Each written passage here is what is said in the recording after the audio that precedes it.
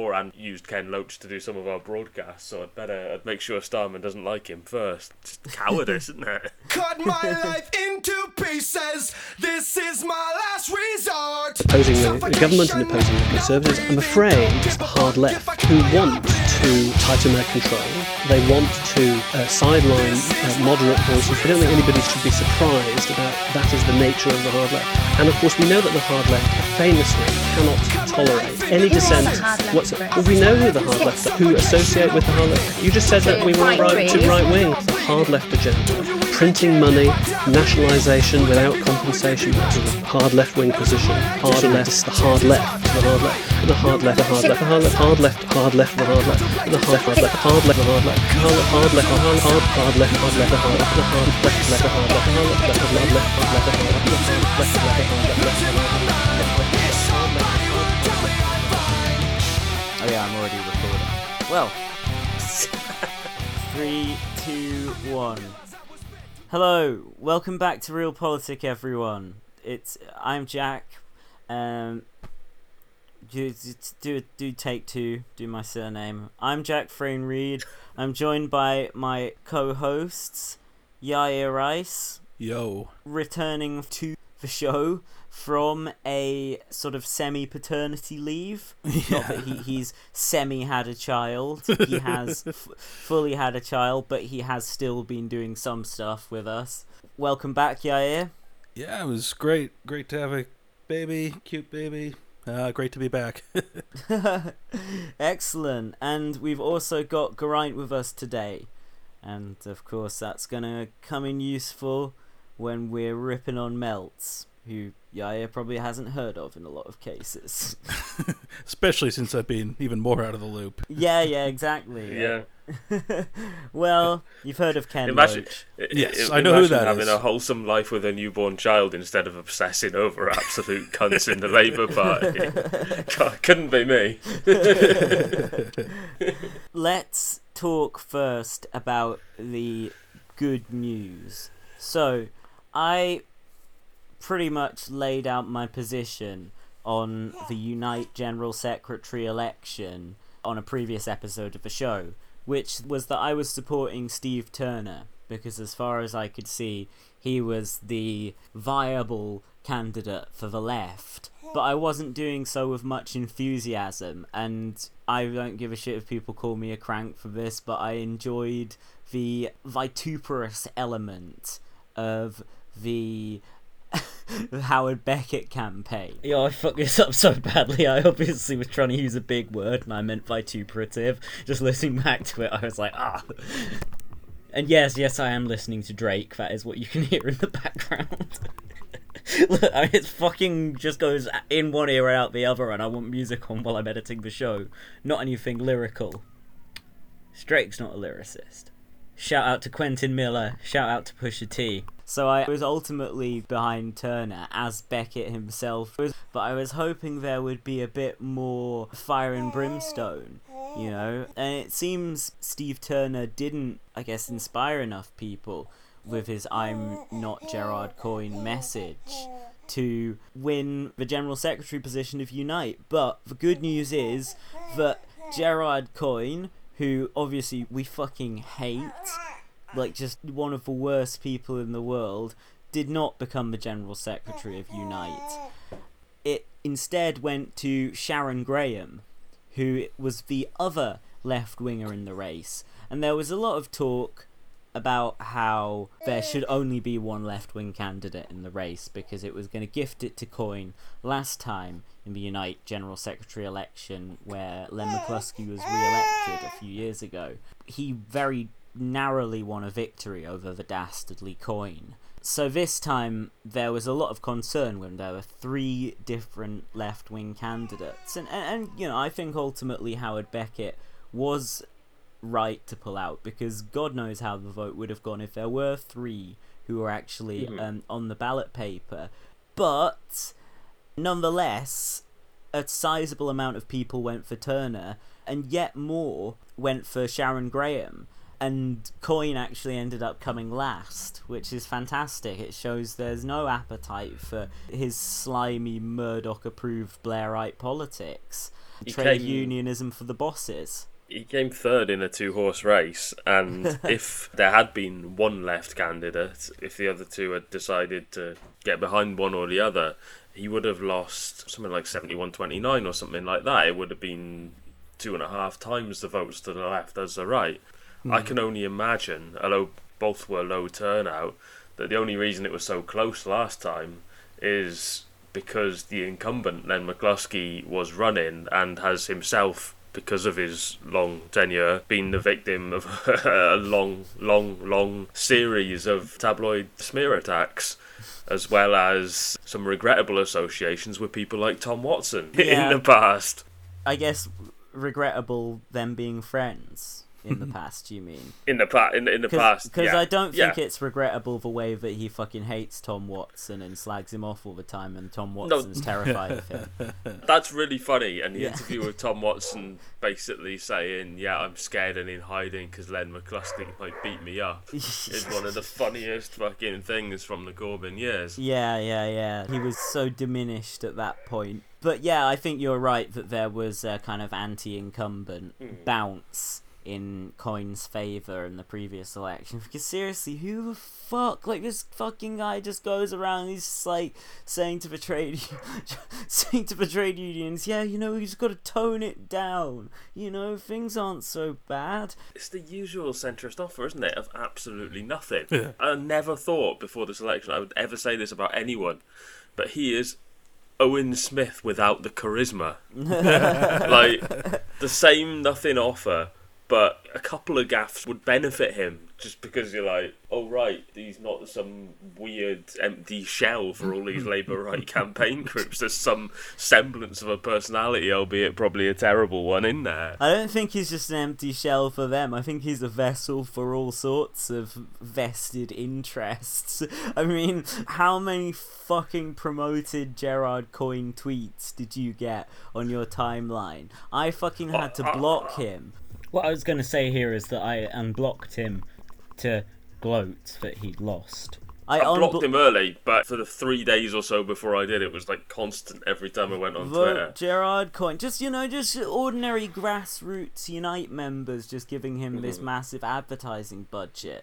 Just the ordinary grassroots News International employee Unite members who got him his op-eds in The Sun and The Times. Look, here's the thing, the winning strategy should have been fucking obvious to the Labour right, and it's pretend to be really quite left-wing but a bit less left-wing than the other candidates. It worked for Keir Starmer. Yeah, it worked for Starmer. Look, I'm not Jeremy Corbyn, but here's my pledges. If you like his manifestos, you probably think these are alright in isolation. Why not try that?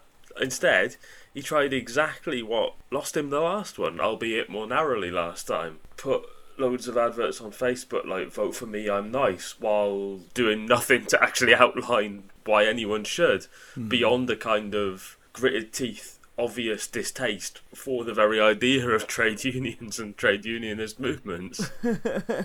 What were they thinking? Like, it's really funny that they haven't got any ideas and that they fail miserably despite having all the advantages. But it's almost frustrating. What the fuck are you doing? Just Give us some literally, proper enemies to fight.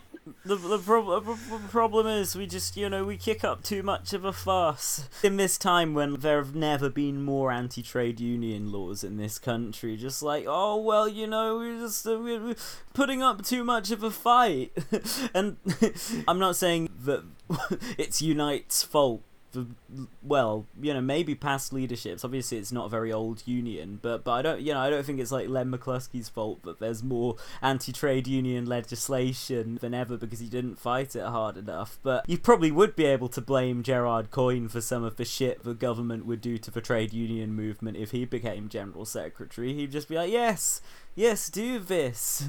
We gotta get people non-exploitative 0 hours contracts like in the 2015 election. Just like that's yes. the bar, like in the Labour manifesto. Then that's give us 1 hour contracts. Yeah, that's the fucking bar that they'd like lower it to. Just arguing for like the bare minimum. There'd be no fucking point. I don't want to say there'd be no point in Unite or in the trade union movement, obviously, because Unite is not the only trade union, but it would feel like there was no point to even fucking getting involved if Coyne was the guy pulling the strings. But we know who's pulling his strings, Mr. Rupert Murdoch. Yeah, his family's record of failure in these elections is really funny because, as we've already covered, Mr. Gerard Coyne, who, I think it shows that we didn't take him as a threat, that we didn't just all insist on calling him Gerald throughout the election. Like, it's a proven strategy for winding up tossers. Gerard Coynt.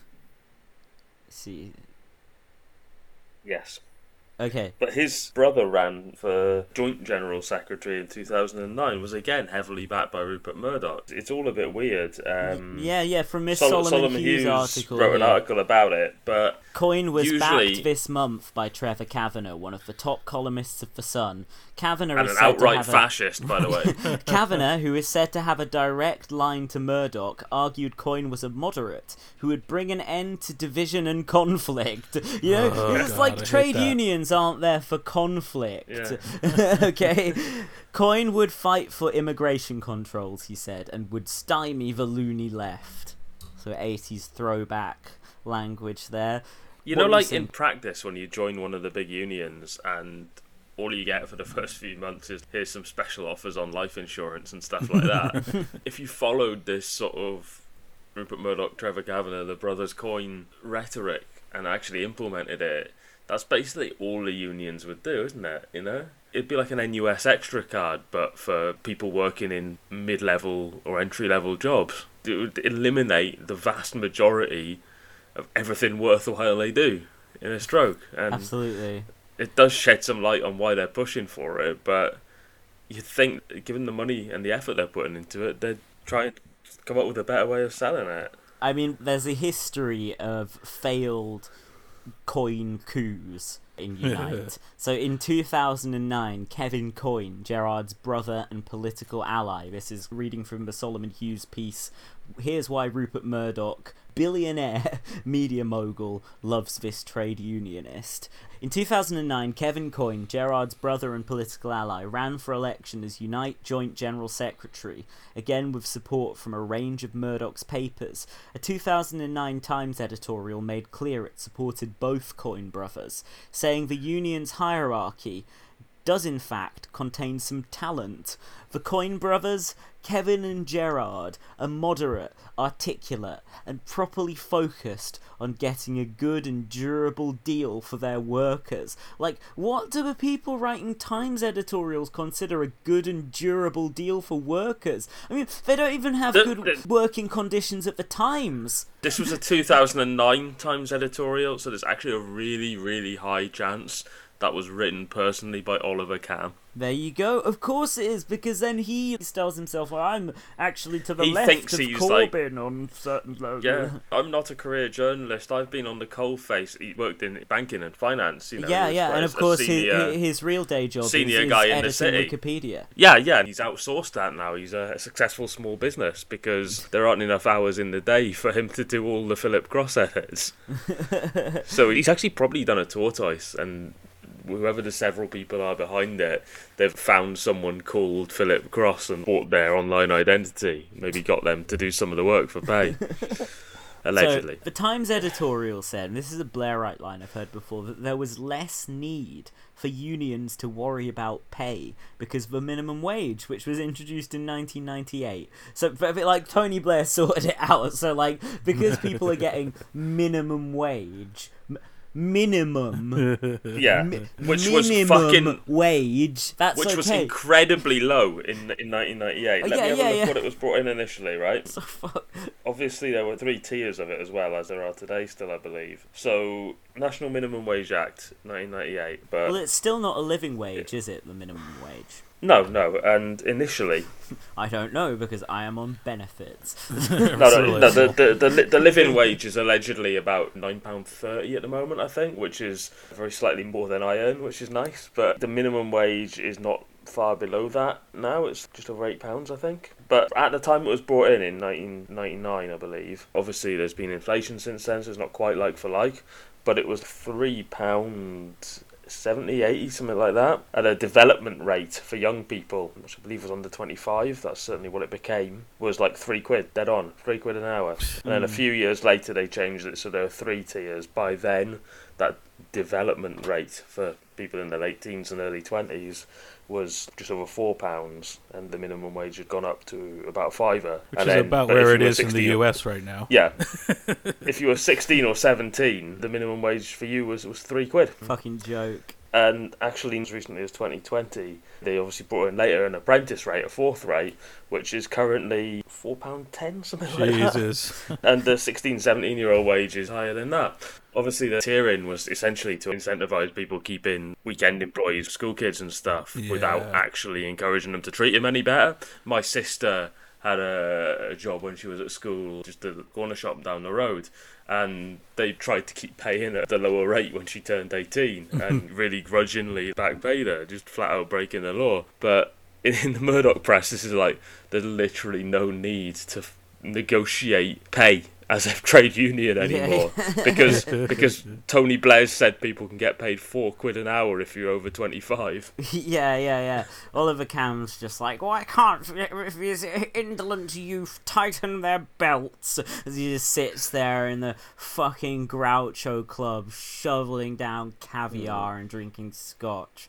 Actually, hate this was Oliver Camm. This was 2009. He said that, so the actual minimum wage at that point would have been almost £6. So, you know, fair play. I take all that back. Oh, wow. Yeah, big money. The Times editorial that was possibly written by Oliver Camm says that instead of focusing on pay, trade unions should focus on offering financial, personal and legal advice and helping bosses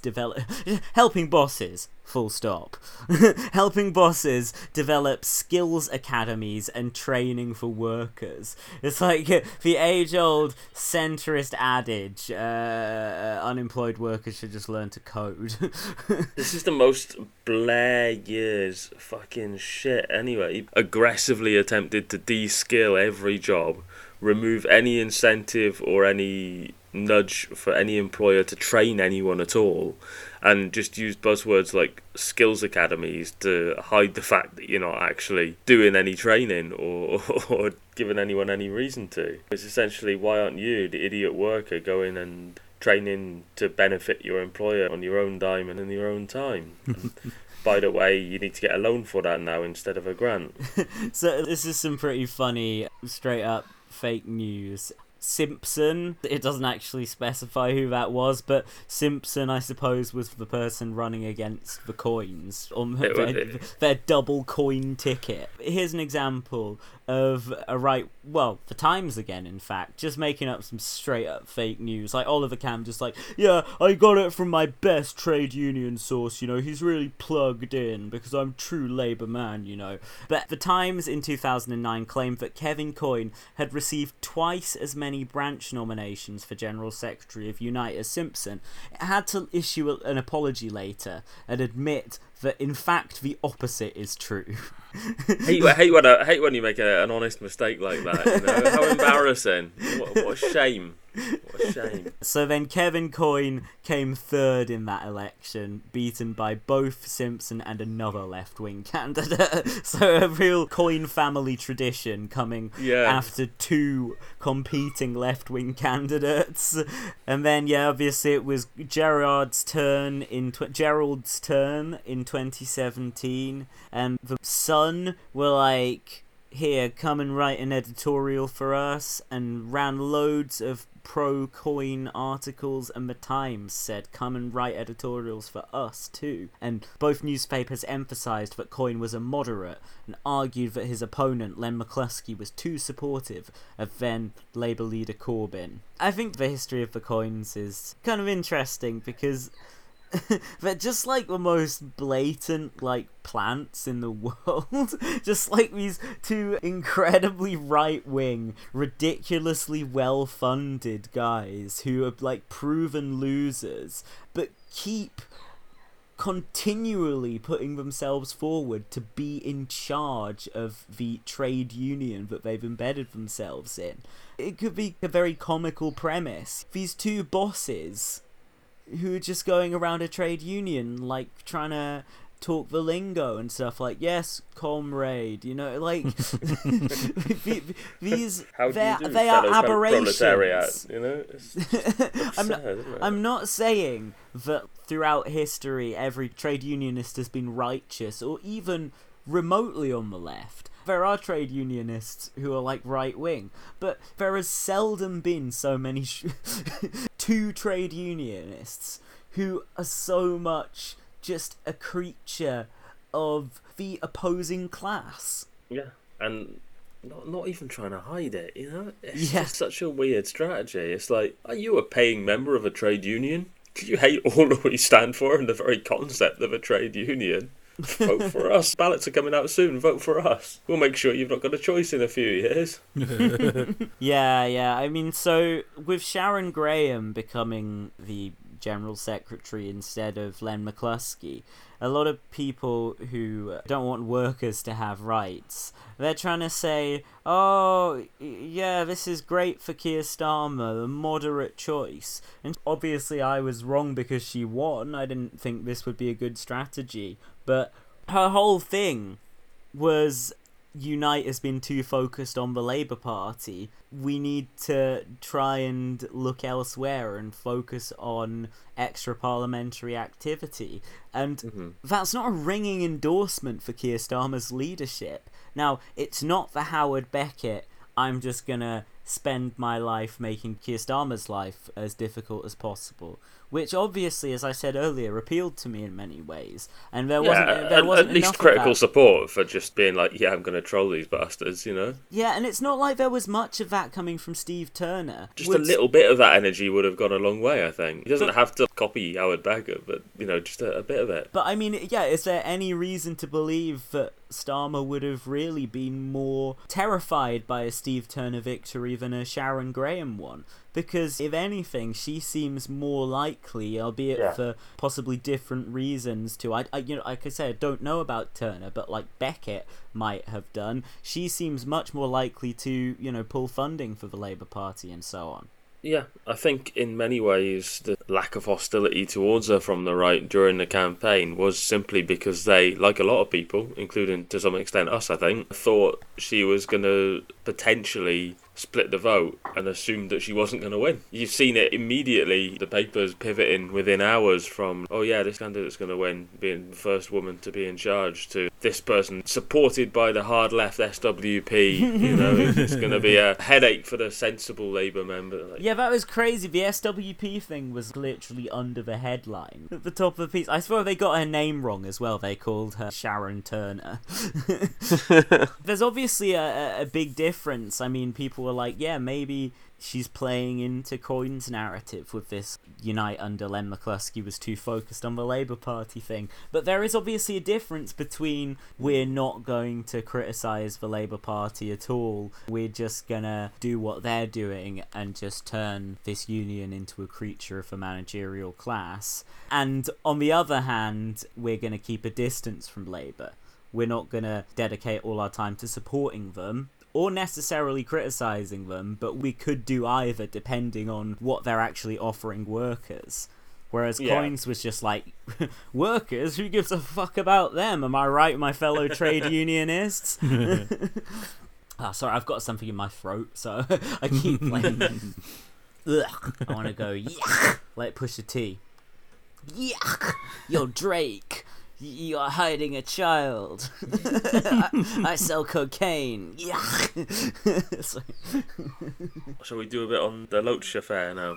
Papa Loach. Yeah, is there anything else we want to say about Coyne? Oh, I just wanted to get in a few things as well. People may have seen my tweet. I was very proud of it. But Jess Phillips reached out to Marcus Rashford with the words of some My mentions have been hell for like 24 hours. That she hasn't done a fucking thing to help. Your mentions. Yeah, I put I guess a reply you in can't... to Jess Phillips and got some fucking FBP dickers saying, no, she's great. Everyone in the constituency loves her. Literally everyone. Yeah, literally everyone. I'm sure. But yeah, one of the people in her constituency who she has, in fact, not helped but harmed with her terrible political activity, he'd gone up to her and said, oh, can you thank Marcus Rashford, who obviously, for those people like me who don't watch football, is a footballer, but you probably, if you know... There's hours of research goes into this show, by the way. You don't appreciate the hard work at the coalface of real politics. Yeah, but he's also the person to whom the two major parties in this country have outsourced their conscience. Yeah. So he's a sort of activist and philanthropist as well, and got the government to do some shit about school meals, didn't he? Yeah, Free absolutely. To provide free school meals during the pandemic. I was just like, look, I'm not the guy to give a potted biography of this dude. Like, anyway, so he obviously has done some stuff that has helped people, is what I'm saying. Whereas Jess Phillips has never done that. Never in her life. If you think Jess Phillips helped you, you are actually just lucky. Circumstances collided in a way that made you come out all right of whatever the situation was. I assure you it wasn't Jess Phillips. But she was like, hey, Marcus Rashford, so my constituent asked me to tell you thank you so much because my children are fed and blah, blah, blah now, thanks to you. And obviously a lot of people were giving Jess Phillips shit because of how out of touch her tweet seemed. Such as Geraint, I guess, if you were in her mentions. Yeah, I just said, and I wasn't the only person saying this, that it's tragic that this guy's demonstrated better at fighting for your constituents than you are, despite living in a different part of the country and having a day job. So I slightly rephrased her tweet. Hey, at Gerard Coyne, a constituent just called to ask me to thank you. He's a CEO of a major corporation, and his children have been in summer activities and being fed and active, and he is grateful that you stood up for families like his. I mean, it's got the usual, like, Jess Phillips syntax. You're like, yes, this is a person who has written several books and is a prolific journalist, but I've just been looking out for tweets commiserating with Gerard Coyne about what like a great guy he is and what a hero to the movement he is and stuff. I tweeted out, actually, have any bad centrist bellends done tweets of commiseration to Gerard Coyne? And John McTernan liked my tweet, so maybe he has. Maybe if I look down his timeline, he's done a thing about like my friend Gerard Coyne He's a great guy. He's the backbone of the trade union movement. He knew you meant him and just wanted to acknowledge that you were giving him a shout out on such a sad day for him. You know, but say what you like about John McTernan. He respects his friends like yourself on Twitter.com. Yes, my friend John McTernan. I'm trying to think, what was the last? Oh last God, thing? Laurie Penny or someone had one of many notorious tweets that was like, my good friend and ideological enemy about someone like fucking Milo. Oh yeah, Milo yeah, or something. Milo. I think, yeah. I can't remember if it was actually about him, but That should. yeah, your good friend and ideological enemy, John McTernan, which The is last- kind of the approach he has to all his left-wing accounts he follows as well, isn't it? The last fucking time John McTernan retweeted something that I posted on Twitter was fairly recently, actually. It was that I tweeted that Geronimo, an American Legend by Walter Hill, is on Netflix, if anybody wants to watch it. And I said it was written by reactionary genius or something like that, John Milius. And obviously, a reactionary game recognised reactionary game, so McTernan hit the retweet button straight up on that. Yeah. But we'll talk about Geronimo later, and not the Native American leader. I searched high and low. That's why I was thinking about, like, what's Jess Phillips saying? Has she said, my friend Gerard Coyne, great, you know, just a fraud. Oh yeah, speaking truth to power by saying that a trade union shouldn't speak truth or challenge power at all. Just a fraud. Yeah, he'll run again in 3 years and he'll lose again. I think it's 3 years, however long it is. He'll get hammered. It'll be funny. Yeah, I mean, I've got to say, actually, just to appeal to Sharon Graham, it's a little mantra I've always had. It's a kind of key political demand of mine vis-a-vis the Labour Party. But I think you can come up with a variant of this for Unite. So I've always said that the golden ticket, the one weird trick, the magic carpet of the Labour left, that for some reason they just never pull it out. No, it's not the Stop Brexit button. No, it's not the Stop Anti-Semitism button. I have long maintained that there is a card that the left, for some inexplicable reason, refuse to play, but that they absolutely should, and any reasonable person advising the Labour Party should advise them to do this. My core political demand is kick the cunt out. Obviously, I'm referring to Tony Blair. I've said this many times. Why have they never said, kick the cunt out? Like, that can become the basis of a movement. Like, you just fucking subject Tony Blair to... Yeah, okay, great that Corbyn apologised for the Iraq War. Wonderful thing to do on behalf of the Labour Party, even though he himself was against it. And I know Tony Blair was very upset about that, but should have kicked the cunt out. Should have put his foot down. And to show how penitent we are in the Labour Party for the Iraq War, for the Afghanistan War, all the wars, we should have kicked Tony Blair, the cunt, out. And I'm appealing to Sharon Graham right now. There is a rat problem. Unite has a rat problem. Kick the cunt out. Coyne, there's no... Look, kick the cunts out. His brother isn't bringing anything to the table either. Out. Kick the cunts out. It will be massively popular with me. Anyway, so, Ken Loach, Papa Loach, one of the great British directors.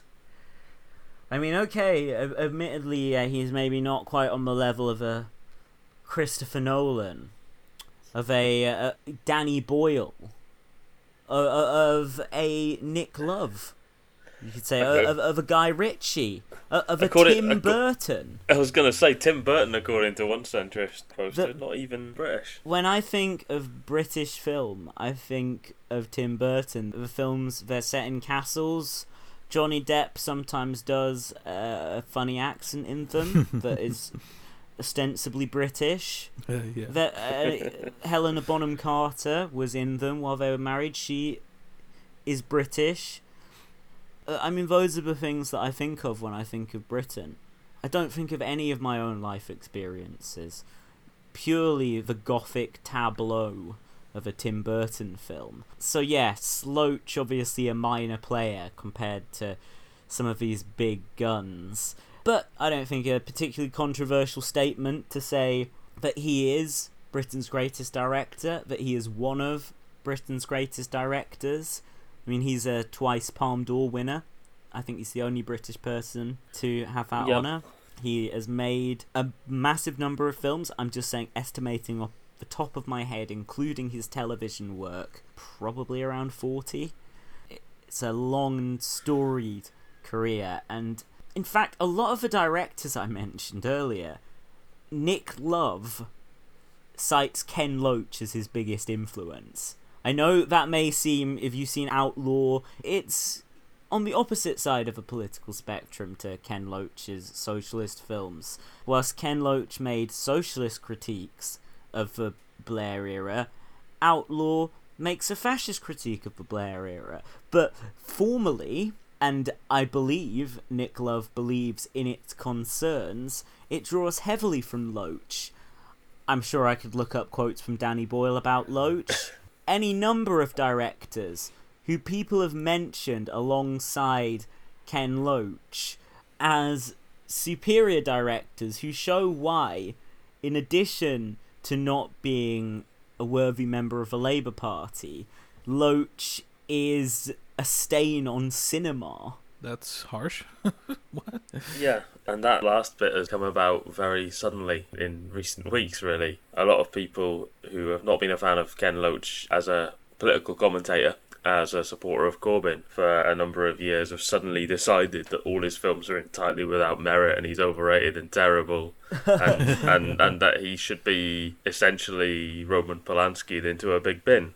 It's not even just his support of Corbyn, because a lot of these people who are super, now they can come out and be like, actually, I'd rather watch a big Christopher Nolan Batman film than a fucking Ken Loach social realist film about benefit claimants, and that makes me more left-wing and righteous than you. A lot of these people, they're saying that shit because they've been nursing a fucking grievance against Ken Loach for years, because these fucking people actually cared when somebody couldn't bring themselves to support the Labour Party under Tony Blair, or under Gordon Brown, or under Ed Miliband, or whatever. None of us give a shit about that. All of us can totally understand. Some of us did. I didn't, but I was very young at the time. But these are people who, like, they saw Ken Loach, like, with left unity or with respect.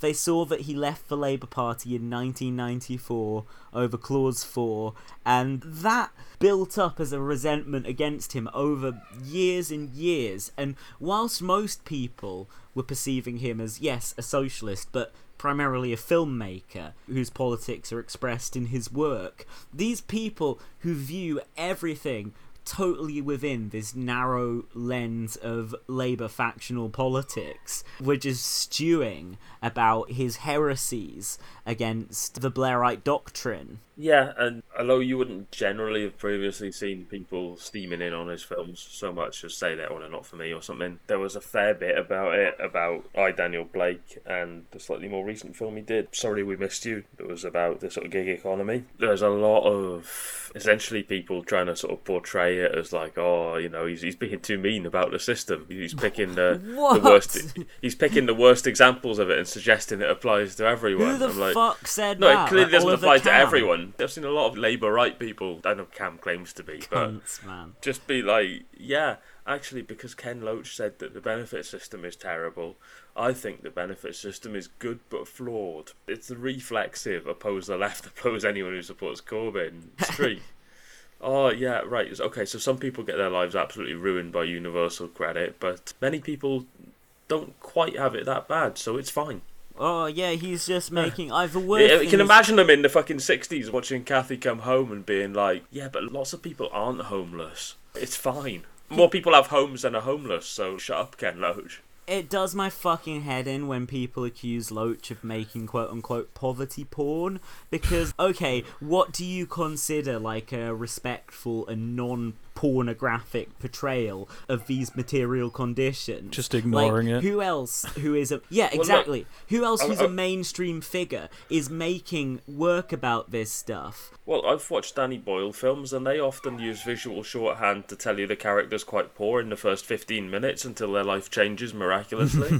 That's basically the same, but less toxic. Playwright aspiration there, you know. But also, there's just like this assumption. People just kind of, they think, obviously, Loach has been successful. He's done quite well for himself. I imagine his present material conditions are quite comfortable, even if people are hell-bent on making his life miserable. But people just kind of assume, oh, he's just this middle-class, lovey, intellectual, or whatever. They don't know shit about his background, and that, like, he actually comes from a working-class family originally. And, you know, it's not like he's been living in unimaginable luxury for decades. I mean, I'm sure he's ascended to well within the middle class, but it's not like he's, like, looking down at working class people from an ivory tower. He does understand. He's not the CEO of a bank or something. Yeah, absolutely. And plenty of film directors should, well, not as many as, well, I'm not going to say not as many as there should be. It's fucking capitalism. It's not fucking fair. But some directors come from working class backgrounds, sure. You can't say that purely in Loach's defense, but how many of them actually continually make working class films? Oh, is that Ares? Yeah. No, there's some kids, I guess, making noises outside. I'll close the window, but it's just a bit hot in here. They've sensed Yaya as a dad, and now he's just like... Daddy! I'm the I've Piper always now. called Yaya Daddy, so, yeah. that got weird very quickly. You play your magical... I'll play your magical flute, yeah, the piper.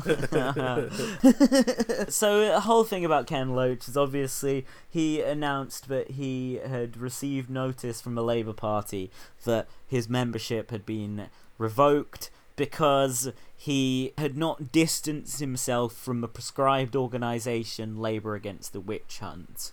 Loach went public with this, and, you know, a lot of people, including us, came out in his defence, but equally he received a lot of detractors.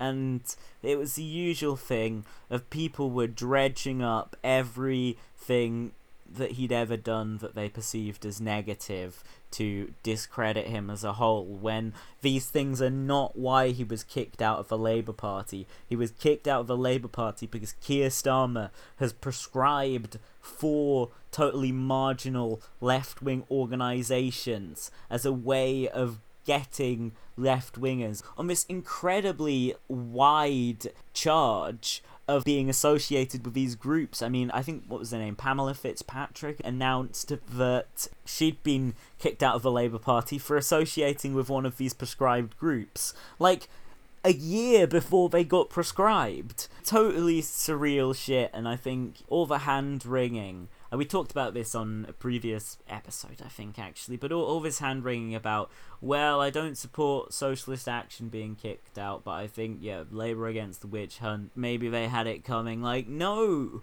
because it's all just about kicking out the left. It's like, how many people can we pick off under the usual pretense, which is anti-Semitism? I think we've seen as well with a lot of this, a lot of the arguments against fucking prescribing groups left, right and centre come to light now already, that people were saying about a month ago, this is what's going to happen, even if you don't like the groups involved. It's being used as a tool to kick out people with quite loose associations with them. Ken Loach has said things in support of one of them, whether he should or he shouldn't. That's enough to get him flat out expelled as if he was one of the people running the group. Because it's like he won't retract his comments. It's the same thing with Corbyn. Like, will you retract your comments? It's like, well, they obviously believe the comments, so what does it fucking matter if they retract them? Why do you want a person to just say something that everyone knows they don't believe? It's this, like, stupid ritualistic shit, and it's like a mode of politics I'm so fucking sick of. Like, will you condemn? No, fuck off. I condemn you. It's always been something that's been disproportionately used against leftists, that whole mode, but we're seeing a lot of reasonably prominent, broadly left-wing Corbyn supporters now in the Labour Party getting pulled up like, oh, you spoke on a Zoom call with one of these groups 14 months ago, you appeared at one of their meetings 3 years ago, and these groups weren't prescribed 14 months ago or 3 years ago. It's really putting the "or have you ever been" into the McCarthyite interrogation, you know? 100%. Well, you know what? Go back to late 2019 and these groups were probably doing a lot fucking more to get Labour elected than most of the people who are celebrating their expulsion from the party. The whole thing is just absurd. There's literally no one on the left, or many people on the soft left, or even the Labour centre, who at some point in their life, even if they were more idealistic as a youth or something like that, have not appeared at some sort of protest or demonstration where the fucking SWP haven't turned up completely unwanted with their tables and placards and stuff. Yeah. We've appeared at an SWP event. We should all be chucked out. Literally expel everyone, including Keir Starmer himself. I apologise. I There's condemn no way.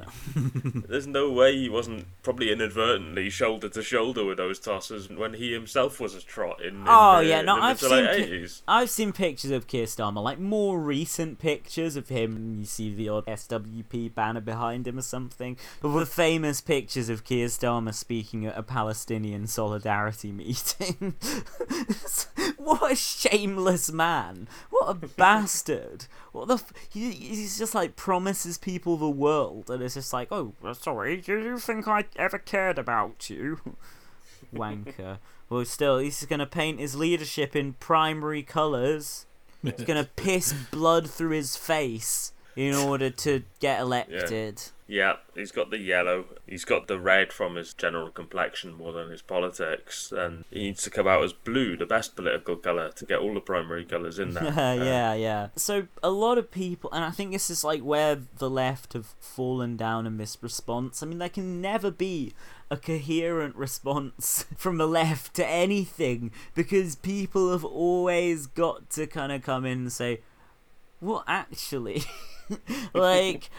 Again, this is something I find very frustrating. Ken Loach is not being kicked out of the Labour Party for directing the rehearsals of the unstaged play Perdition in 1987. That's not what's happening, and continually bringing it up is just a sideshow of the issue of Keir Starmer trying to eradicate the left in the Labour Party. And frankly, the bottomless depths to which he's gone to instrumentalise the issue of anti-Semitism in the course of doing this. Nobody is perfect. There's always gonna be, when somebody on the left is gone for, somebody can bring up something unsavoury they've said or done, or that looks unsavoury. Because again, I'm unconvinced on this. To kind of say, well, they had it coming. But that's not what's happened here. This is not like some belated comeuppance. The reason that I find it so frustrating that people are continually bringing up Perdition, well, there's a bunch of reasons that I find it frustrating. If we're on Perdition, I was going to say it's incredibly hard to get to the bottom of exactly what happened there and what it's about. Reading the descriptions of it, you're like, is that something that's worth the risk of making something like that? But when you see... I was looking at the Wikipedia article for it a few months ago, trying to see if all the claims on it were correct, and I noticed that nearly all the sources were either behind paywalls or were sourced to, like, you know, chapter 17 of a specific out-of-print book or something like that. Yeah. So I was struggling to verify more than the broad facts about it. So I was like, well, is it something he can be cancelled over? Is it a bit exaggerated? I genuinely don't know. And I looked at the edit history on a whim, and it was nearly all in complete violation of his actual ban on editing articles like this, because these were all from like February 2021. It was Philip Cross. Wasn't there like Bob from Broccoli in there as well? Yeah. Philip Cross had most wanker. of the edit. Philip Cross had put most of the page together in its current form. But then before that, there was like a cluster of edits from Bob from Broccoli as well, who's, you know, obviously just hugely reflexively anti-left from a broadly Houstonite perspective. And these two between them had nearly all the fucking edits on it. And why, if you are Philip Cross, depending on what you believe, you either have fairly close connections to a number of high-profile broadsheet anti-left comment guys, or you are literally Oliver Cam. And yet, you've chosen to make all your sources that you yourself have edited into it ones that anyone reading the article can't access. They could maybe access 1 in 3 of them if they paid money to a couple of newspapers. Because, Oliver Cam will just, write about this shit every time Ken Loach writes a new film. I misspoke here. Ken Loach is a director, not a writer. He has not written any of his significant work, including the minor work, The Play Perdition. Ken Loach is out there shining a light on the conditions endured by people in casualised labour, 0-hour contracts and stuff, and Oliver Cam is just seeing that, just being like, that goddamn do-gooder, it's time to dig out the old perdition material. It's like people fucking hate when he's out there doing good. They resent it. They're like, well, I'm doing good as well. Why don't they look at me? My Times editorial endorsing teaching Unite members to code. I'm making the world a better place too. Why is this guy getting all the praise? Yeah, it's obviously a big Cam thing as well, to put together a Wikipedia article and then repeatedly cite that Wikipedia article to win arguments on Twitter and in print, or vice versa, to cite Oliver Cam articles as a source for what you're editing onto Wikipedia. Honestly, out of all the fucking weird ghouls in politics and journalism that we have covered over the years on this podcast and on our various Twitter accounts, I've said it recently, I would fucking love someone with investigative skills. It would almost certainly have to be someone with no ambition to get published in the UK media. Someone talented from America or Canada or something like that, to do a deep dive into, Oliver Cam. What the fuck is his story? Because... Freak.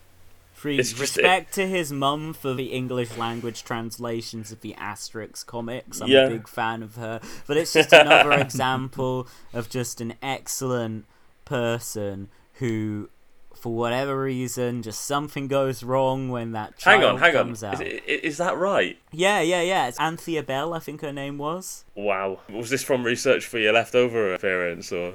Oh my god, I just realised we did the Leftover appearance without mentioning Dan Hodges being the son of Glenda Jackson. Fuck. Damn. How the fuck? I look forward to listening to it now. There must be some deep cuts in there if you overlooked Hodges. Yeah, I was trying to be a fancy pants about how Obama's dad actually wasn't that left wing, so probably that's why I forgot about it. Too focused on Barack Obama Sr. On the note of Loach and Perdition, I've got a lot of regard for Ken Loach. I frankly think that if he did direct one problematic play in 1987 that never even actually went on stage, but the good he's done outweighs that ultimately, and as I say, nobody's perfect. I struggle to think of everyone who's... I agree with everything they've ever done. Ken Loach has made some, I think, slightly left boomer statements in recent years. I don't agree with that, but it's never been enough to be like, this guy must be expelled from everything, and I retroactively hate all the films of his I've seen and enjoyed over the years, you know? Well, a really funny thing is, actually, a load of people are just saying, like, Ken Loach, I hate that old trot. I much prefer Mike Lee. And they're, like, saying that safe in the knowledge. Like, oh, Mike Lee, he's okay then. I just want to, like, send all these people to the article, like, filmmakers including Ken Loach and Mike Lee signed this defense of Chris Williamson. Mike Lee has the same politics as Ken Loach. He's just not as politically active. It's so funny seeing these people trying to use Mike Lee, Ken Loach's friend and artistic peer and political ally, against him. And influenced by Ken Loach as well. You know, absolutely, the films aren't a million miles away. I think Lee just sort of turns up the personal a little bit in terms of how the films are weighted. But they're both good directors. They're both broadly similar. They're friends, political. Like, what the fuck? Like, are we really supposed to believe that all these fucking freakish briefcase Labour right Nandy teens are like, oh yes, got my Mike Lee box set on, fuck the trots, you know? No, they're not. They're watching the fucking extended Marvel universe and they have takes on it. 100%. Like, that's the thing. Just the artistic barrenness of these people's lives stuck out to me in the response to the Loach stuff. Like I say, it wasn't enough to say, well, he's a great director, he's done a lot for British film, but I just think he's a Holocaust denier, which I'll get to that. that. But they also just kind of had to say, oh yeah, his films are shit, and here's what I prefer. And in the process, just show that they prefer shit like fucking Christopher Nolan garbage, fucking Danny Boyle's Yesterday, or whatever. Jesus. I mean, like, I don't hate Danny Boyle. I think he's made, like, at least 2 good films, but Ken Loach, like I said earlier, he's made like 40 films, and I think all of them have something going for them. And, you know, these people, the people they named, there were a couple of art house curveball choices. So I'm mainly sort of verbally subtweeting a Labour right activist called Joshua Garfield here, who did a tweet like, do you seriously think that Ken Loach is better than like Christopher Nolan and Ridley Scott? And like, I actually like Ridley Scott, but yeah, I like think Ridley Ken Scott a Loach lot, is better but- than fucking Ridley Scott. Yeah, I think Ken Loach is better, he's more consistent, and I think there's a clearer argument with Ridley Scott that, great, he's keeping going, but his best work is quite a while in the past. Whereas with Ken Loach, his new films are still connecting with people. A lot of what people would call his best films are in recent memory. There's not been a decline or falling off. I think even Ridley Scott, when he was younger, was pretty inconsistent. Like, his first 3 films are really great. But, I mean, his first film, The Duelists, is in 1977. And Ken Loach was directing in the early 60s. Like, Kathy Come Home was 65, I think. Kathy Come Home was more than a decade television. before that, yeah. Yeah. Kes was late 60s even, and that's 69, maybe I think, his best known film. So, I mean, holds like, up I think really well, Ridley, given his... Totally, yeah. And I think Ridley Scott probably cites Ken Loach as an influence. I think a lot of people do, including, like I said earlier, Nick Love. anyone who appreciates cinema, anyone who appreciates art, and like someone's going to be like, actually, I'm a big cinephile and I don't like Ken Loach, and I'm like, oh, if you're my friend, then fine, okay, whatever. But if you're not, then you're a Philistine too. But if you appreciate art, then you appreciate Ken Loach. If you only like the most basic mainstream shit, and also are only able to perceive things outside of their most superficial values, artistic things, as how they pertain to the Labour Party and its internal conflicts over the period in which Jeremy Corbyn was its leader, then yeah, you live an empty life and you probably won't get much out of Ken Loach films. Like, oh, why do I want to watch a film about stuff that really happens? I can watch some escapist entertainment.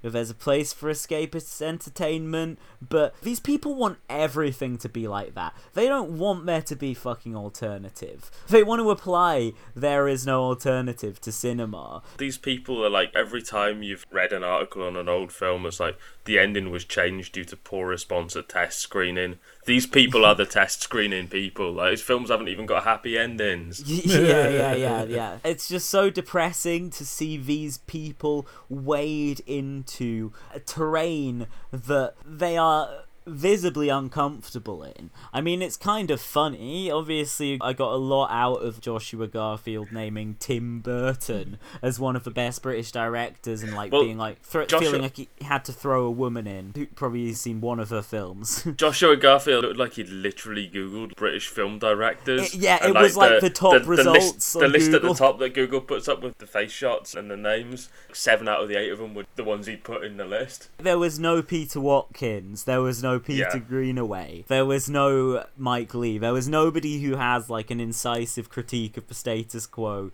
It was basically. I mean, it is Josh Garfield. What the fuck? No, of course. He would go out of his way to exclude those if Google had suggested them. But it wasn't British cinema even. And I'm not just talking about Tim Burton. Christopher Nolan, well, he's half British. He did grow up here in part, I think.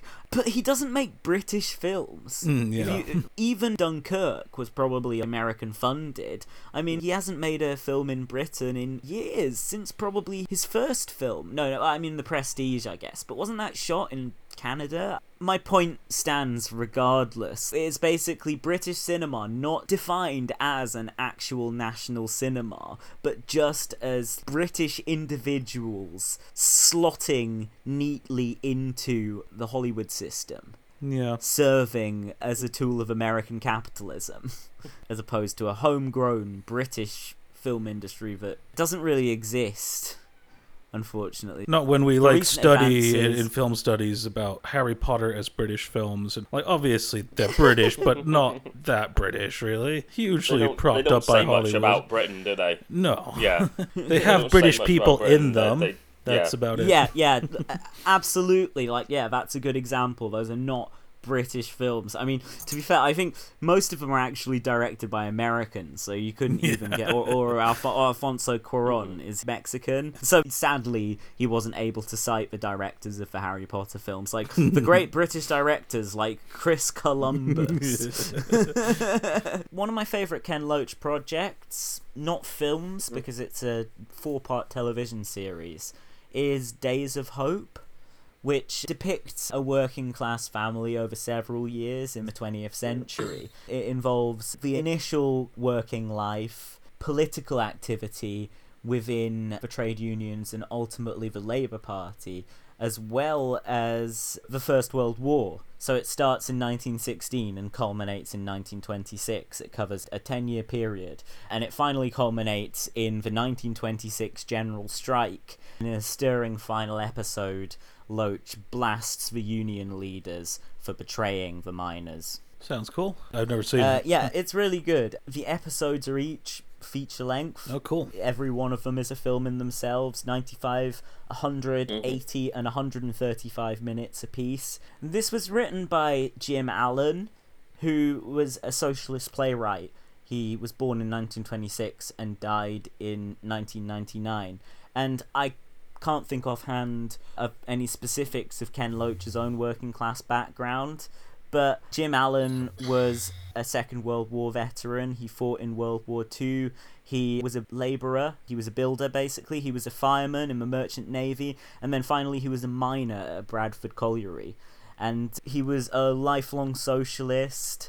He began to write when he was a miner, and initially he wrote miners' literature, and then he eventually began writing plays. And actually, we mentioned earlier that Ken Loach was making feature films before Ridley Scott, but Ridley Scott, 1965 was when he started directing, I suppose, for television. So yeah, Loach, I think, started first. But Ridley Scott actually directed Jim Allen's first play, The Hard Word, in 1966. And then he went on to write a number of projects for Ken Loach. There's The Big Flame, which is about a Liverpool dockers' strike. It shows the conflict between a Trotskyite docker and the established union. Allen himself was somewhat of a Trotskyite, vehemently opposed to the Communist Party of Great Britain.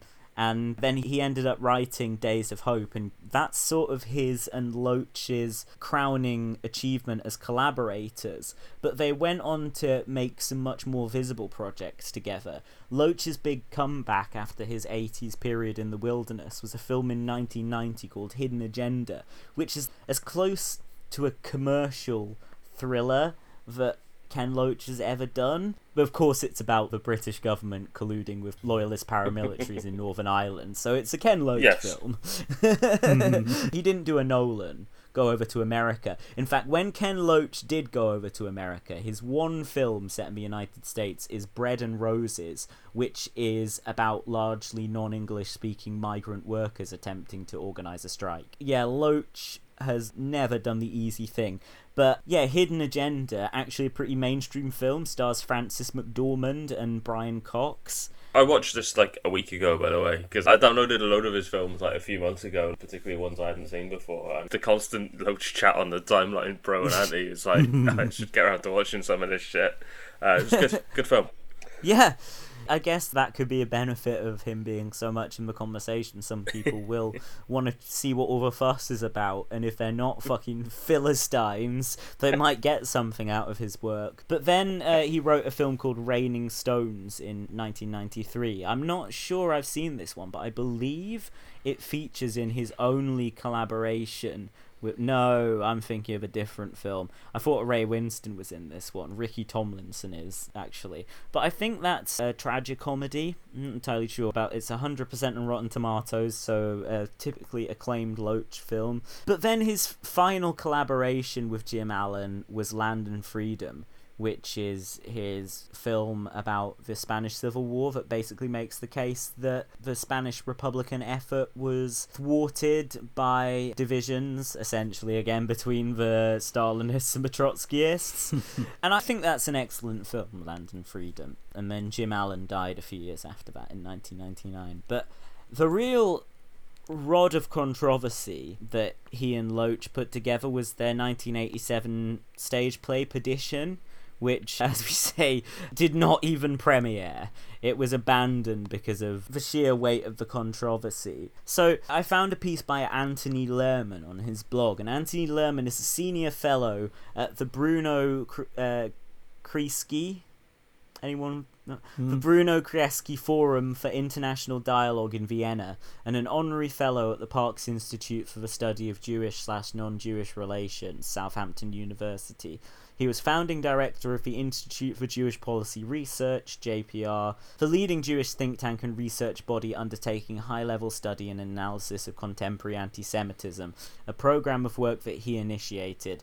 He was a founding editor of Anti-Semitism World Report, and a former editor and now associate editor at the International Academic Journal on Racism, Patterns of Prejudice, chair of the Jewish Council for Racial Equality in the 80s, member of the Advisory Committee for the Holocaust Exhibition at the Imperial War Museum, and founding chief executive of the Rothschild Foundation, Hanadiv Europe, a grant-making body supporting Jewish life in Europe. And I state all this because I just want to make it clear that I'm citing the work not just of a Jewish academic, but one who specializes in the study of anti-Semitism. This person was the president of Etz Hayam Synagogue in Hanya, Crete, for several years, and is now its vice president, and they are the co-author of Bad News for Labour, Anti-Semitism, the Party and Public Belief, and have written on racism, anti-Semitism, multiculturalism, the Middle East conflict, and religious issues for, they list a large number of very mainstream publications. So,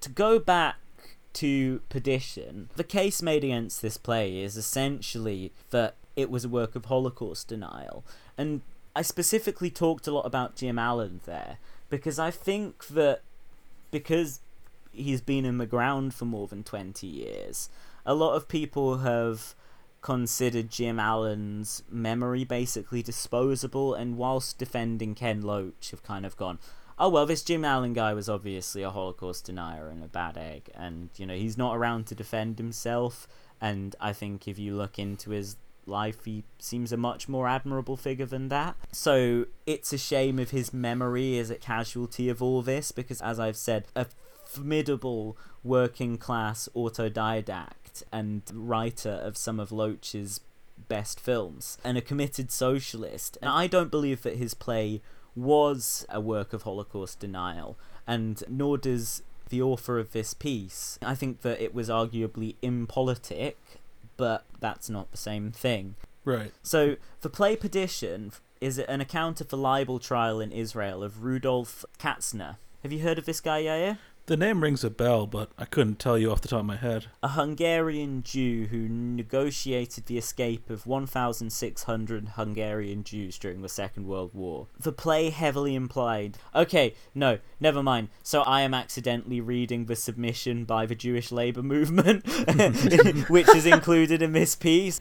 Because Lerman's piece functions as a rebuttal for it. They were both submitted to show racism the red card as evidence in either Loach's defence or in an attempt to condemn him. So I'm not going to get to those quotes because they are 100% quoting them out of context and making them sound worse. Like, Owen Jones did a thread on this play because he'd defended Ken Loach and said he was a good director, and now obviously he's got to repudiate everything he ever said that's nice about Ken Loach. And he did a big thread in which he, I thought, grotesquely mischaracterized Jim Allen's words to make out that he was a Holocaust denier. It was this quote from Jim Allen about this play attacks the founding Oh, fuck it, let's find the Owen Jones thread. Don't do that to yourself. I just want this specific bit. No, I wasn't looking for the trend Owen Jones, Luke Akehurst. I don't care about that. I understood what he was saying there. His original tweet was, Labour have kicked out Ken Loach, Britain's greatest filmmaker, whose films have moved and inspired millions, while readmitting Trevor Phillips. That tells you all you need to know about the state of the current Labour Party. And then he quote tweeted that almost 10 days later to say, while I don't support the action against Ken Loach, Jewish friends and comrades were rightly upset by my tweet and the tone it took, so it's important I say this. And then he talks about Perdition, and he quotes Jim Allen, the author of the play, saying that the play is the most lethal attack on Zionism ever written because it touches at the heart of the most abiding myth of modern history, the Holocaust, because it says quite plainly that privileged Jewish leaders collaborated in the extermination of their own kind in order to help bring about a Zionist state Israel, a state which is itself racist. And Owen Jones says, I am sure everyone is shocked at the suggestion aspects of the Holocaust are a myth. Like, I don't think that Jim Allen was saying there that the gas chambers didn't exist. I think he was making the kind of argument made by Jewish anti-Zionists such as Norman Finkelstein in his book The Holocaust Industry, about how it has become, for want, and I think he should never have used the words Holocaust and myth in the same sentence, but it has become a foundational narrative of Israel and a justification for its subsequent crimes. And I think it's totally, really, like, underhand and shady to take one phrase out of context in that quote like that. Yeah. Every country has foundational myths. British birth of democracy with Magna Carta, and America and all of its bullshit about colonial days being great. We were the first to abolish slavery because we were also the first to make notable use of it. Yeah, we just got it out of our system. Simply exported it elsewhere. Colonialism's completely different. Exactly. Yeah, but I mean, the charge that Loach is anti-Semitic, or the fact that he was involved in the play Perdition was anti-Semitic, or that the play was anti-Semitic, ignores the historical context and truth. I'm reading again from the Anthony Lerman piece about the Rudolf Kastner trial, a huge controversy in Israel in the early 1950s which polarized opinion and triggered the fall of the Israeli cabinet. Kastner was a Hungarian Jewish leader who helped Jews escape from Hungary when the Nazis invaded in 1944. Many Jews in Israel, Holocaust survivors included, believed that Kastner benefited from the well-documented deal he negotiated with Eichmann, which resulted in 1,684 Jews, including members of his own family, being allowed to escape by train to Switzerland in exchange for money, gold and diamonds.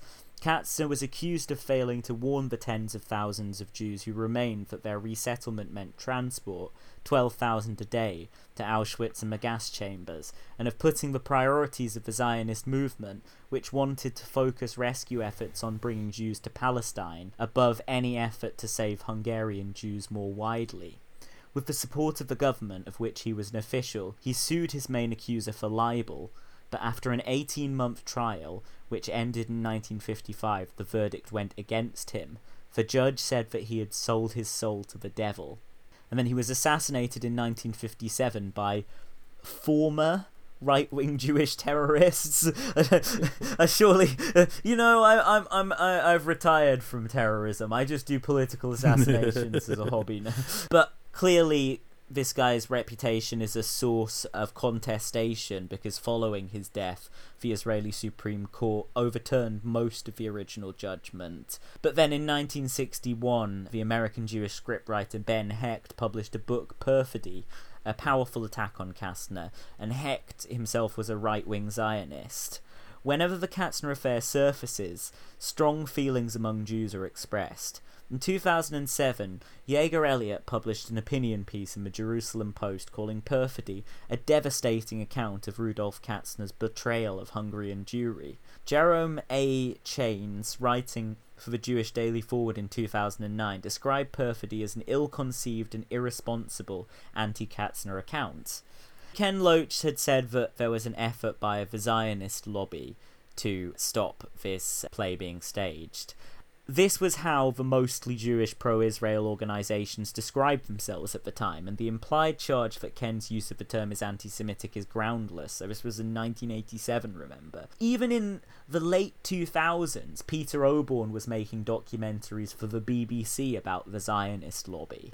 Nice. It is nice. I mean, he was supporting the Tories at that point as well, old Peter Oborn. And it is the purpose of all lobbies to exert a powerful influence to achieve the aims of the cause they represent. Associating Jews with power can be regarded as an anti-Semitic trope, but only if the exertion of power is sinister, clandestine, conspiratorial, etc., none of which applied in this case. The groups protesting about the play did so openly and vocally, bringing pressure to bear on the theatre to end the run. He described them as powerful. Clearly, this open vocal protest was a powerful one if it managed to completely prevent the play from being staged. Well, according to JLM, there's no doubt about the play's malign intentions. As Owen Jones said, why would anyone on the left want to make this play? And I think, that's a failure of empathy on Owen Jones's part. I think even if you don't agree with it being made ultimately, there are reasons why people might want to explore this. So Lerman continues, I have already dealt with the way the Perdition affair has been misused to prove that Mr. Loach is anti-Semitic, but I would just add one additional point. The case against him is based on quotations from a chapter in a book written by the late and very much lamented Professor David Cesarani, published 30 years ago. I edited most of the material for that book. I wrote a chapter for it. David was a friend of mine. We were joint editors of the academic journal on racism and anti-Semitism, patterns of prejudice, and we were both privileged to be members of the small advisory committee for the Holocaust exhibition at the Imperial War Museum. He mentioned these qualifications. He said, to use this 30-year-old chapter, written when David was still a young scholar holding views I personally know he changed his mind about later in life, is highly questionable to say the least. If the BOD think it necessary to reach back 30 years for evidence against Mr. Loach, it only demonstrates the weakness in its case. So I'd just like to correct myself. That was the submission from the Board of Deputies of British Jews, not the Jewish Labour Movement. But I think the JLM one was prior to that. There are some things that Ken Loach has said that again have been taken out of context. I think anyone who actually looks at the quotes, it should be clear that Ken Loach is not a Holocaust denier. This guy continues, it is quite appalling that the BOD should give credence to accusations that Ken Loach denies the Holocaust, but it is also bizarre and utterly contradictory in respect of what the BOD is protesting about in its opening accusation regarding Perdition. The play he directed in 1987 was not in any sense a denial that the Holocaust took place. That it occurred is the fundamental fact of the play. What Allen questions is the degree to which Jewish leaders, in particular those involved with the Zionist movement, betrayed their fellow Jews by prioritizing saving Jews for Zionist objectives rather than saving Jews simply for the sake of keeping them alive wherever they could be found shelter. In my previous submission to the trustees of Show Racism a Red Card, the anti-racism in football organisation that Ken Loach was until a year or two ago when controversy was kicked off about this stuff, he was a sponsor of. I commented in detail on the context and controversy of the play Perdition and the role of some Zionist leaders in Hungary during the Holocaust. As I noted, there is no reason to see Ken's directing and supporting of this play as unacceptably going beyond the bitter arguments and disagreements about Kastner that prevailed among Jews themselves. So I think, frankly, if directing, again, not writing, though nor do I think the writer of the play was a Holocaust denier or anti-Semite, if directing the play is the biggest charge against Ken Loach, I seriously remain to be convinced. Right. Yeah, it's the case, the sort of rhetoric around it does not quite match the facts as far as I can see. Yeah. Yeah, it's the usual take the worst possible faith approach to anything anyone involved with it has ever done, and then just about have enough to sort of lay the cancellation into existence. Like you say, if that's the strongest they've got, it's not a case for a cancellation of a 60-year career, is it? No, I don't think so. Ken Loach is 85, isn't he? I really just think it's cruel. I'm not saying, oh, like, Henry Kissinger's an old guy, give him a break. But Ken Loach is not like a war criminal. He's a Ken Loach does not have a death toll attached. He's not even a John Landis, let alone a Kissinger.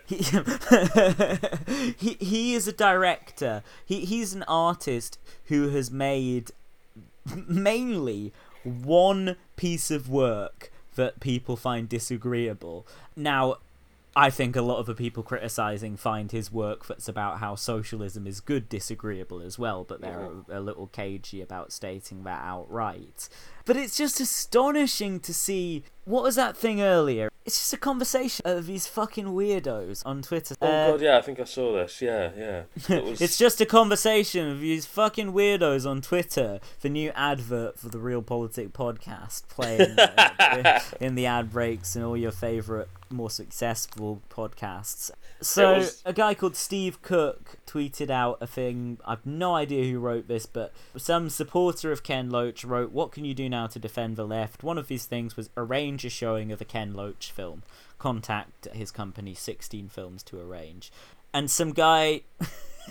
yeah, okay, this guy looked absolutely like what you would think a centrist dad with no hairline would look like. And he's in front of a microphone for some reason, possibly a rival podcaster. But this guy, Steve Cook, says other anti-Semitic filmmakers are available. And some guy replies saying, Leni Riefenstahl? To which Steve Cook says, ouch.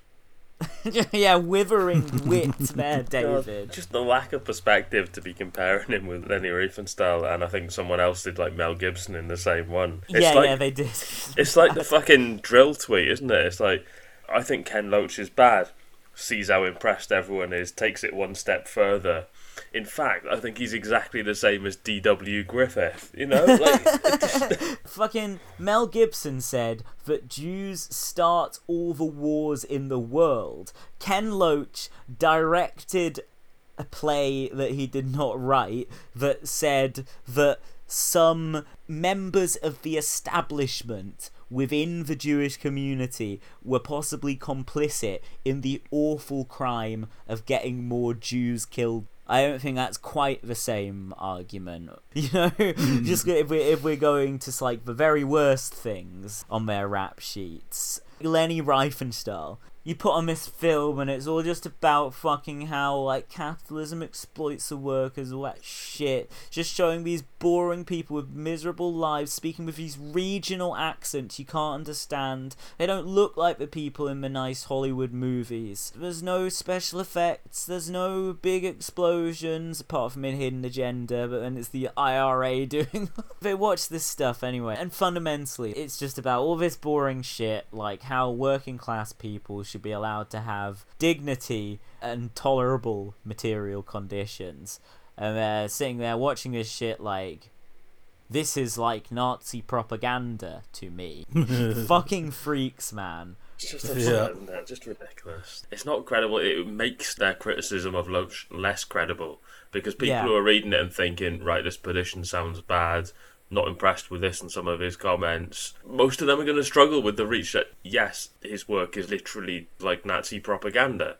That's so far from reality. It's different from this play was pretty ill-advised, but we're saying it's completely unconscionable, versus this film is the same as The Triumph of the Will, because it says that the universal credit system is dehumanizing. It tries to shine a light on the realities of working on the train tracks or on building sites in the 80s. Yeah. Like, just watching another film about how the conflicts between Trotskyists and Stalinists derail a strike or a revolutionary effort or so forth, in which the characters spend 15 minutes of the film all talking the issues out in a room.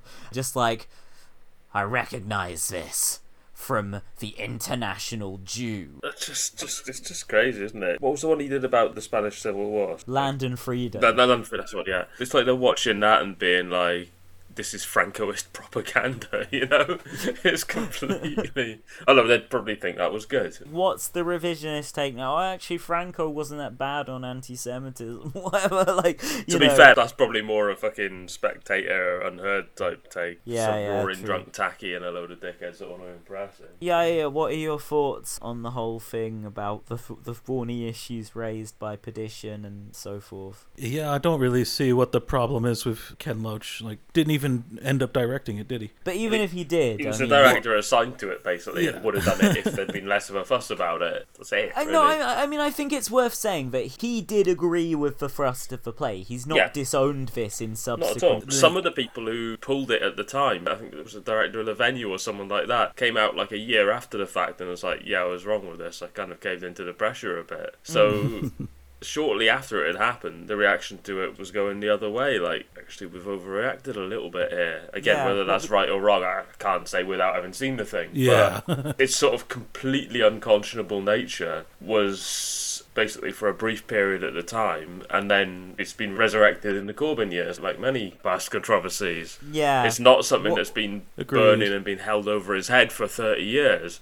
It's been like, oh shit, do you remember when Ken Loach did that terrible thing? Oh, vaguely, let's look it up. Yeah. No one really knows the details, and the fact that this play never actually really got a public hearing is fantastic for the critics of Ken Loach. So is the reason they got a problem with it, well, the reason they got a problem with it is because Ken Loach, of course, but the reason they supposedly have a problem with it, it's because they say that the Holocaust plays a role in the sort of myth-making of the Israeli state. That was certainly what Owen Jones cited as a problematic comment by Jim Allen. Which, yeah, like you said, using myth and Holocaust in the same sentence is probably politically unsound, for sure, for good reason. But Israel does have a foundation story that is mythologized. That doesn't mean everything is false. It just means that they weave together these disparate threads, like the Holocaust and other stuff that's completely unrelated, and say, this is why we exist. This is why we should be here.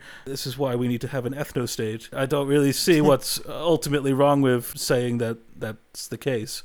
It's alleged that this guy, the one person criticizing the play, who they cite in this piece, who Anthony Lerman says he knows personally and is certain vastly changed his opinion on the matter in later years, says that apparently the play portrays the Jews as an all-powerful force which could have but chose not to resist the Nazis in Berlin, Budapest or Washington. And that sounds like a hyperbolic characterization, and it makes sense that as its author got older, he would refine his position on that. Yeah, they certainly weren't all-powerful, but at the same time, the Jews did resist the Nazis in quite big ways, like with the Warsaw Ghetto Uprising and the way they blew up Treblinka. They did, yeah, absolutely. Yeah. And I don't think the author of this play or the director of this play would deny that. No. I don't think they're saying that Jewish people are an quote-unquote all-powerful bloc that just chose committing racial suicide.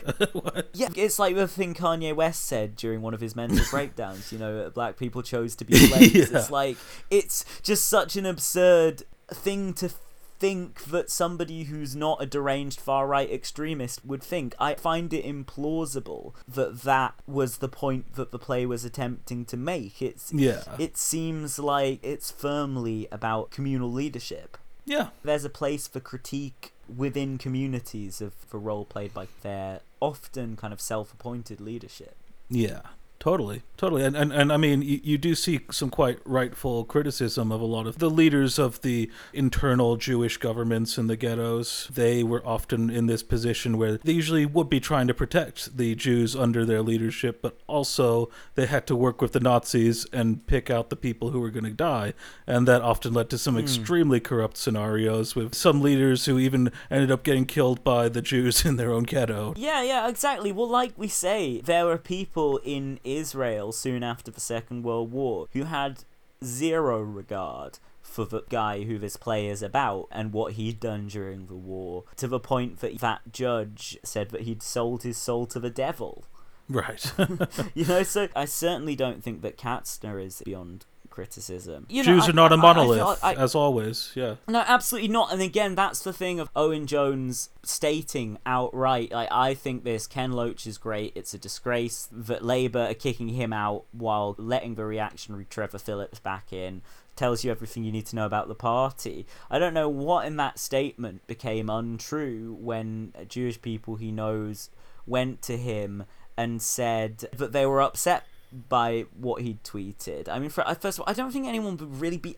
There's nothing to be upset about in that statement. No. It was talking about Ken Loach's virtue as a filmmaker primarily. Yeah, I certainly think he's a less maligned figure than Trevor Phillips. But then he sort of then went and did an about-face and said all this stuff about Perdition because he said that Jewish friends had reached out to him. And the thing is that, yeah, I know Jewish people who have problems with Loach and are uncomfortable with things that he's said or his involvement in the play Perdition. But I also know a bunch who completely disagree with that. And it's like, my personal view is closer to one of these groups than the other. I mean, I said similar things to Owen Jones, to what he initially said when Ken Loach was kicked out of the party. You know, it's ridiculous, but this is the kind of person the Labour Party is turning its back on. I'm not going to stop believing that. I just think that, again, this thing of, well, my Jewish friends told me, it's so flimsy because you can find anyone from some kind of protected category who dissents from the mainstream view. There's always going to be people within any group who are just in their broad perspective closer to yours. He stated, yeah, my Jewish friends don't like Ken Loach, therefore I must condemn him. And I don't know. Well, the fact that he said it about 40 times just makes me think, like, what do you think? But yeah, I can find plenty of left-wing Jewish people who really like Ken Loach. I know Elijah, who appeared on this show, is really pissed off at Owen Jones over that whole thing. But he's just hiding behind these people to, like, justify his own cowardice, man. Yeah. He has certain instincts to constantly equivocate and try and triangulate on this specific issue, and then he finds people who agree with his own views, who are Jewish, who he can say, well, they think this, so therefore I can think this. So yeah, his initial praise of Ken Loach, I don't even know how sincere that was. I don't know which position of his is the insincere one. Right. Pretty much Pretty good. Covered it, really. Yeah. I just want to wrap up that last point better. I want to find some... I thought maybe one of you would have something to add to that issue of, like, You're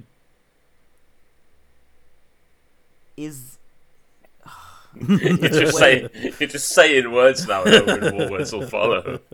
Yeah, well, that is how a fucking podcast works, man. Like, that is literally the idea, is someone says something and then someone, while they're saying it, is thinking of the next thing to say but maybe kind of links to that, and they can pick up the thread where the other person leaves off. But, like, so I've just been hoping that one of you would say, yeah, I understand what you mean. Like, my thoughts on this are...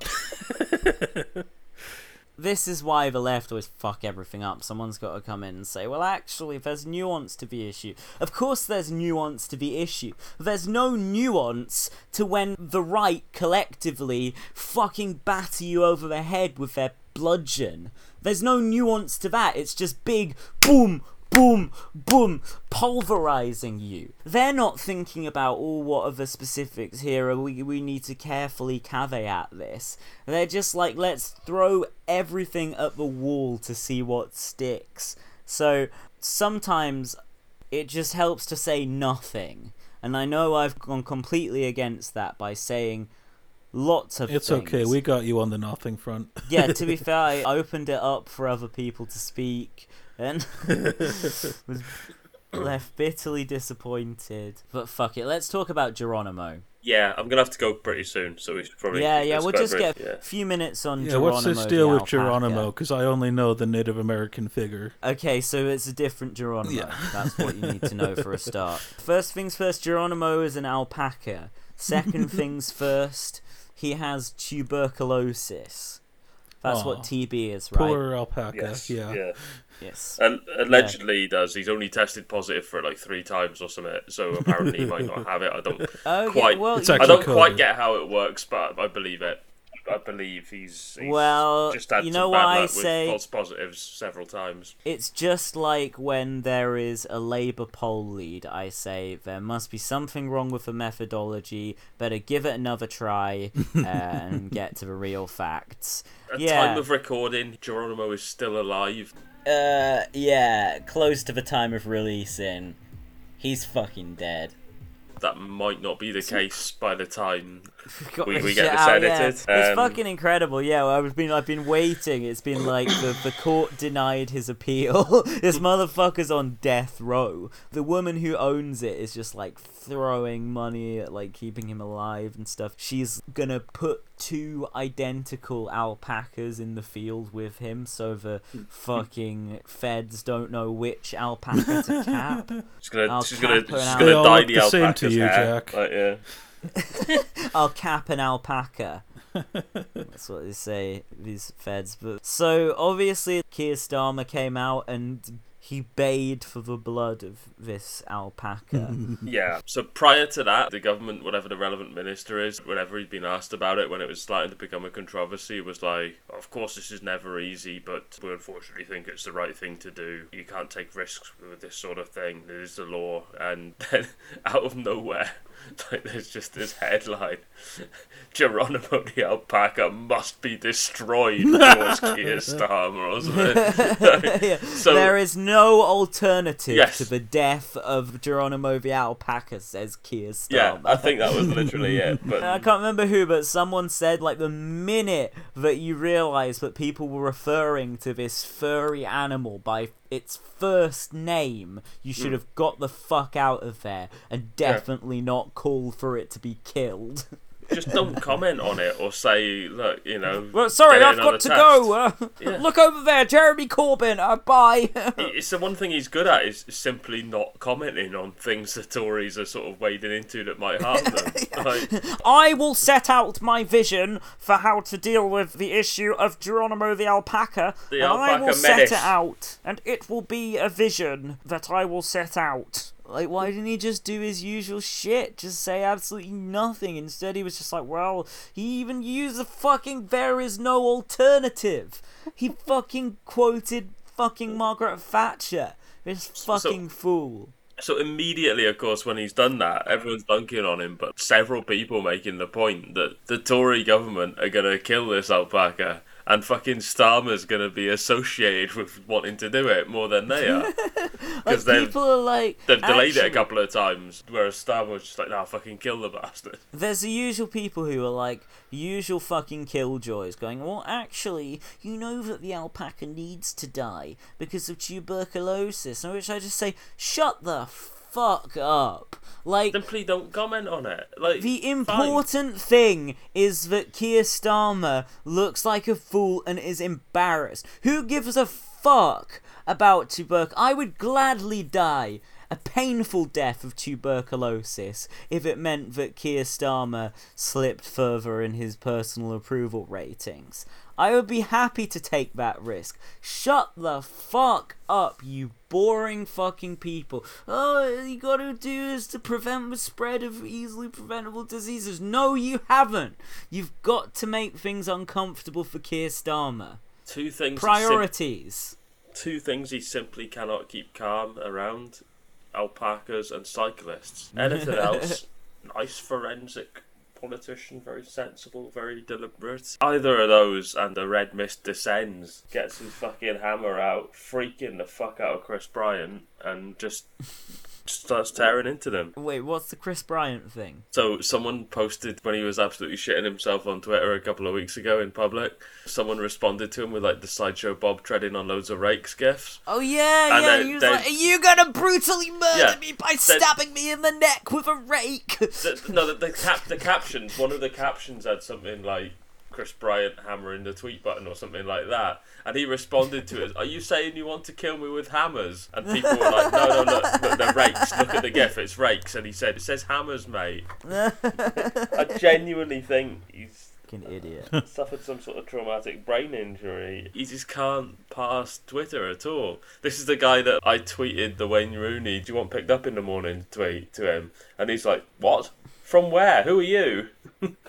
No thanks, I've already got a lift sorted. Yeah.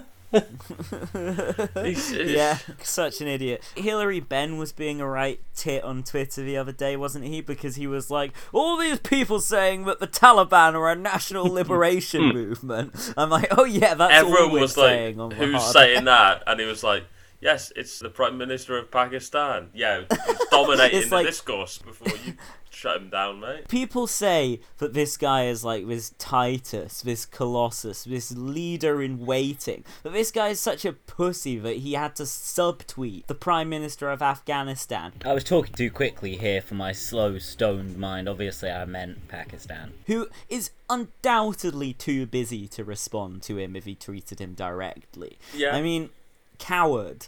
This cowardly man. Speaking of Labour MPs absolutely shitting themselves on the timeline, while we've been broadcasting, you know, the other day Stella Creasy got absolutely dunked on for being like, yes, ISIS and Never the talk Taliban to me again. are friends, what if they team up? And everyone was responding to him like, no, they've been at war for 5 years, they hate each other. The jihadist Avengers. Here's loads of articles about it. Well, she's obviously been stewing about that for days.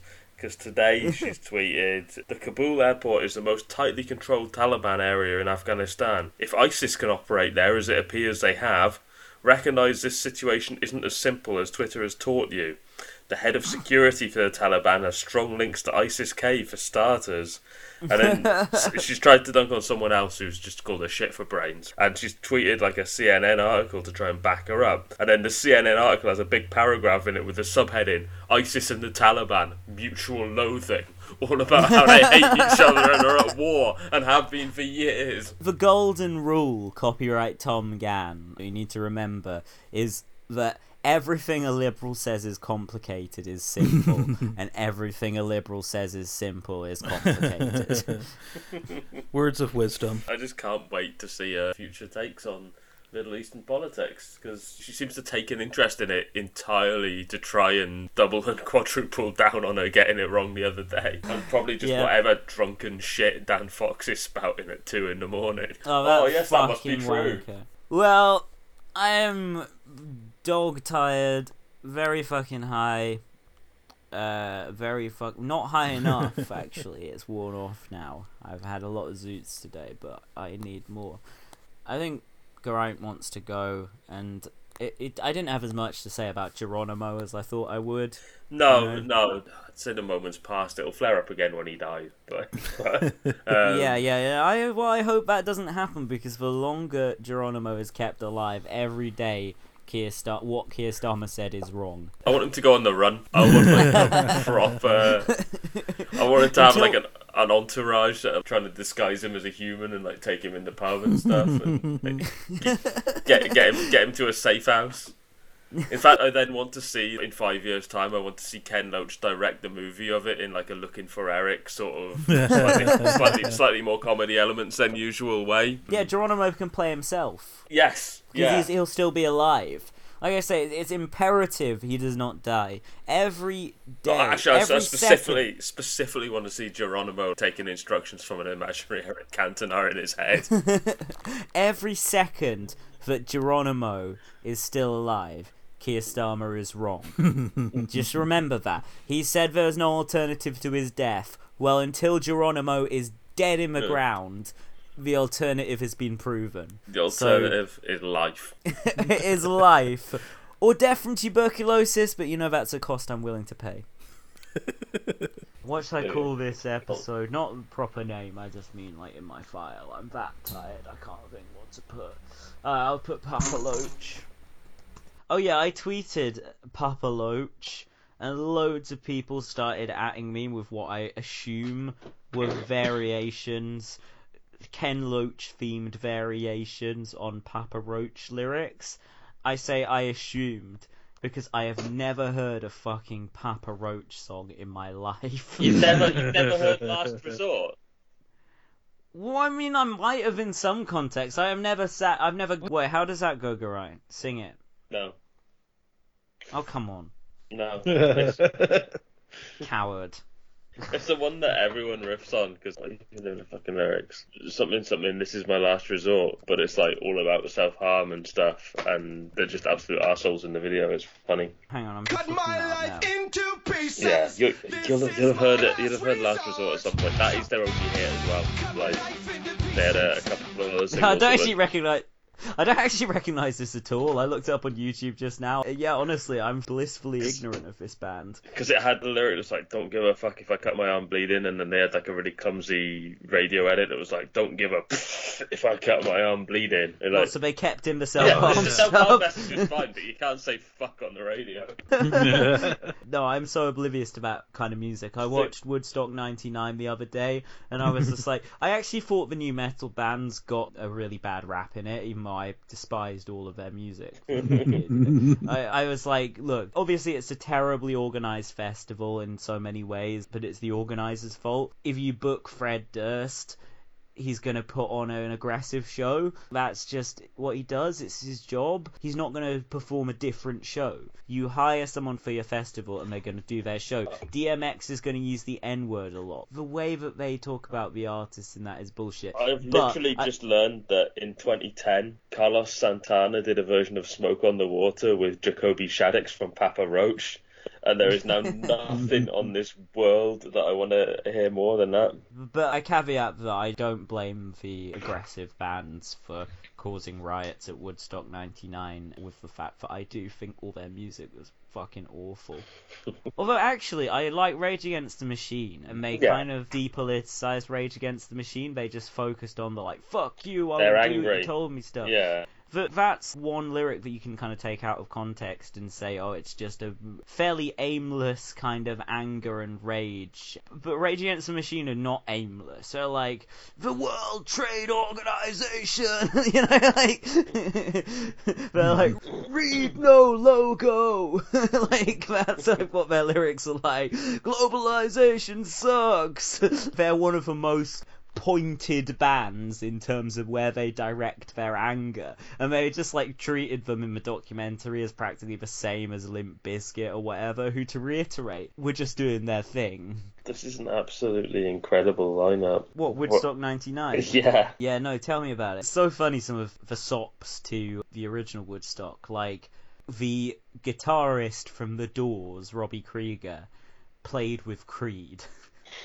Like, wow, that's the team up. Career everyone highlight, wanted to yeah. see. I think there were like I suppose three female there's- artists in the whole There's a through festival. line to it. It's like, yes, I only perform in bands where the lead singers think they're Jesus Christ for some reason. They've got nothing else in common, but there is that. Yeah, Woodstock. No, that documentary is awful. Maybe we'll talk about it on the I've show not seen sometime. the documentary. It's pretty funny when Kid Rock's like, oh, I'm gonna get political. Monica Lewinsky is a fucking hoe, and Bill Clinton is a fucking pimp. Like, this guy is a political sage. Damn.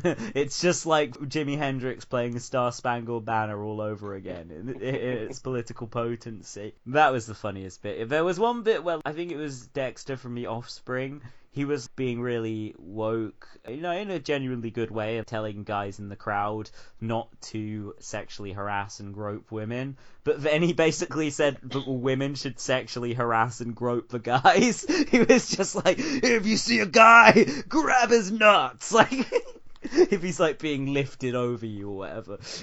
So I just imagine guys like trying to crowd surf, just having their nuts like crushed. Like, at the say-so of fucking rocket scientist or brain surgeon or whatever the fuck he is, Dexter from The Offspring.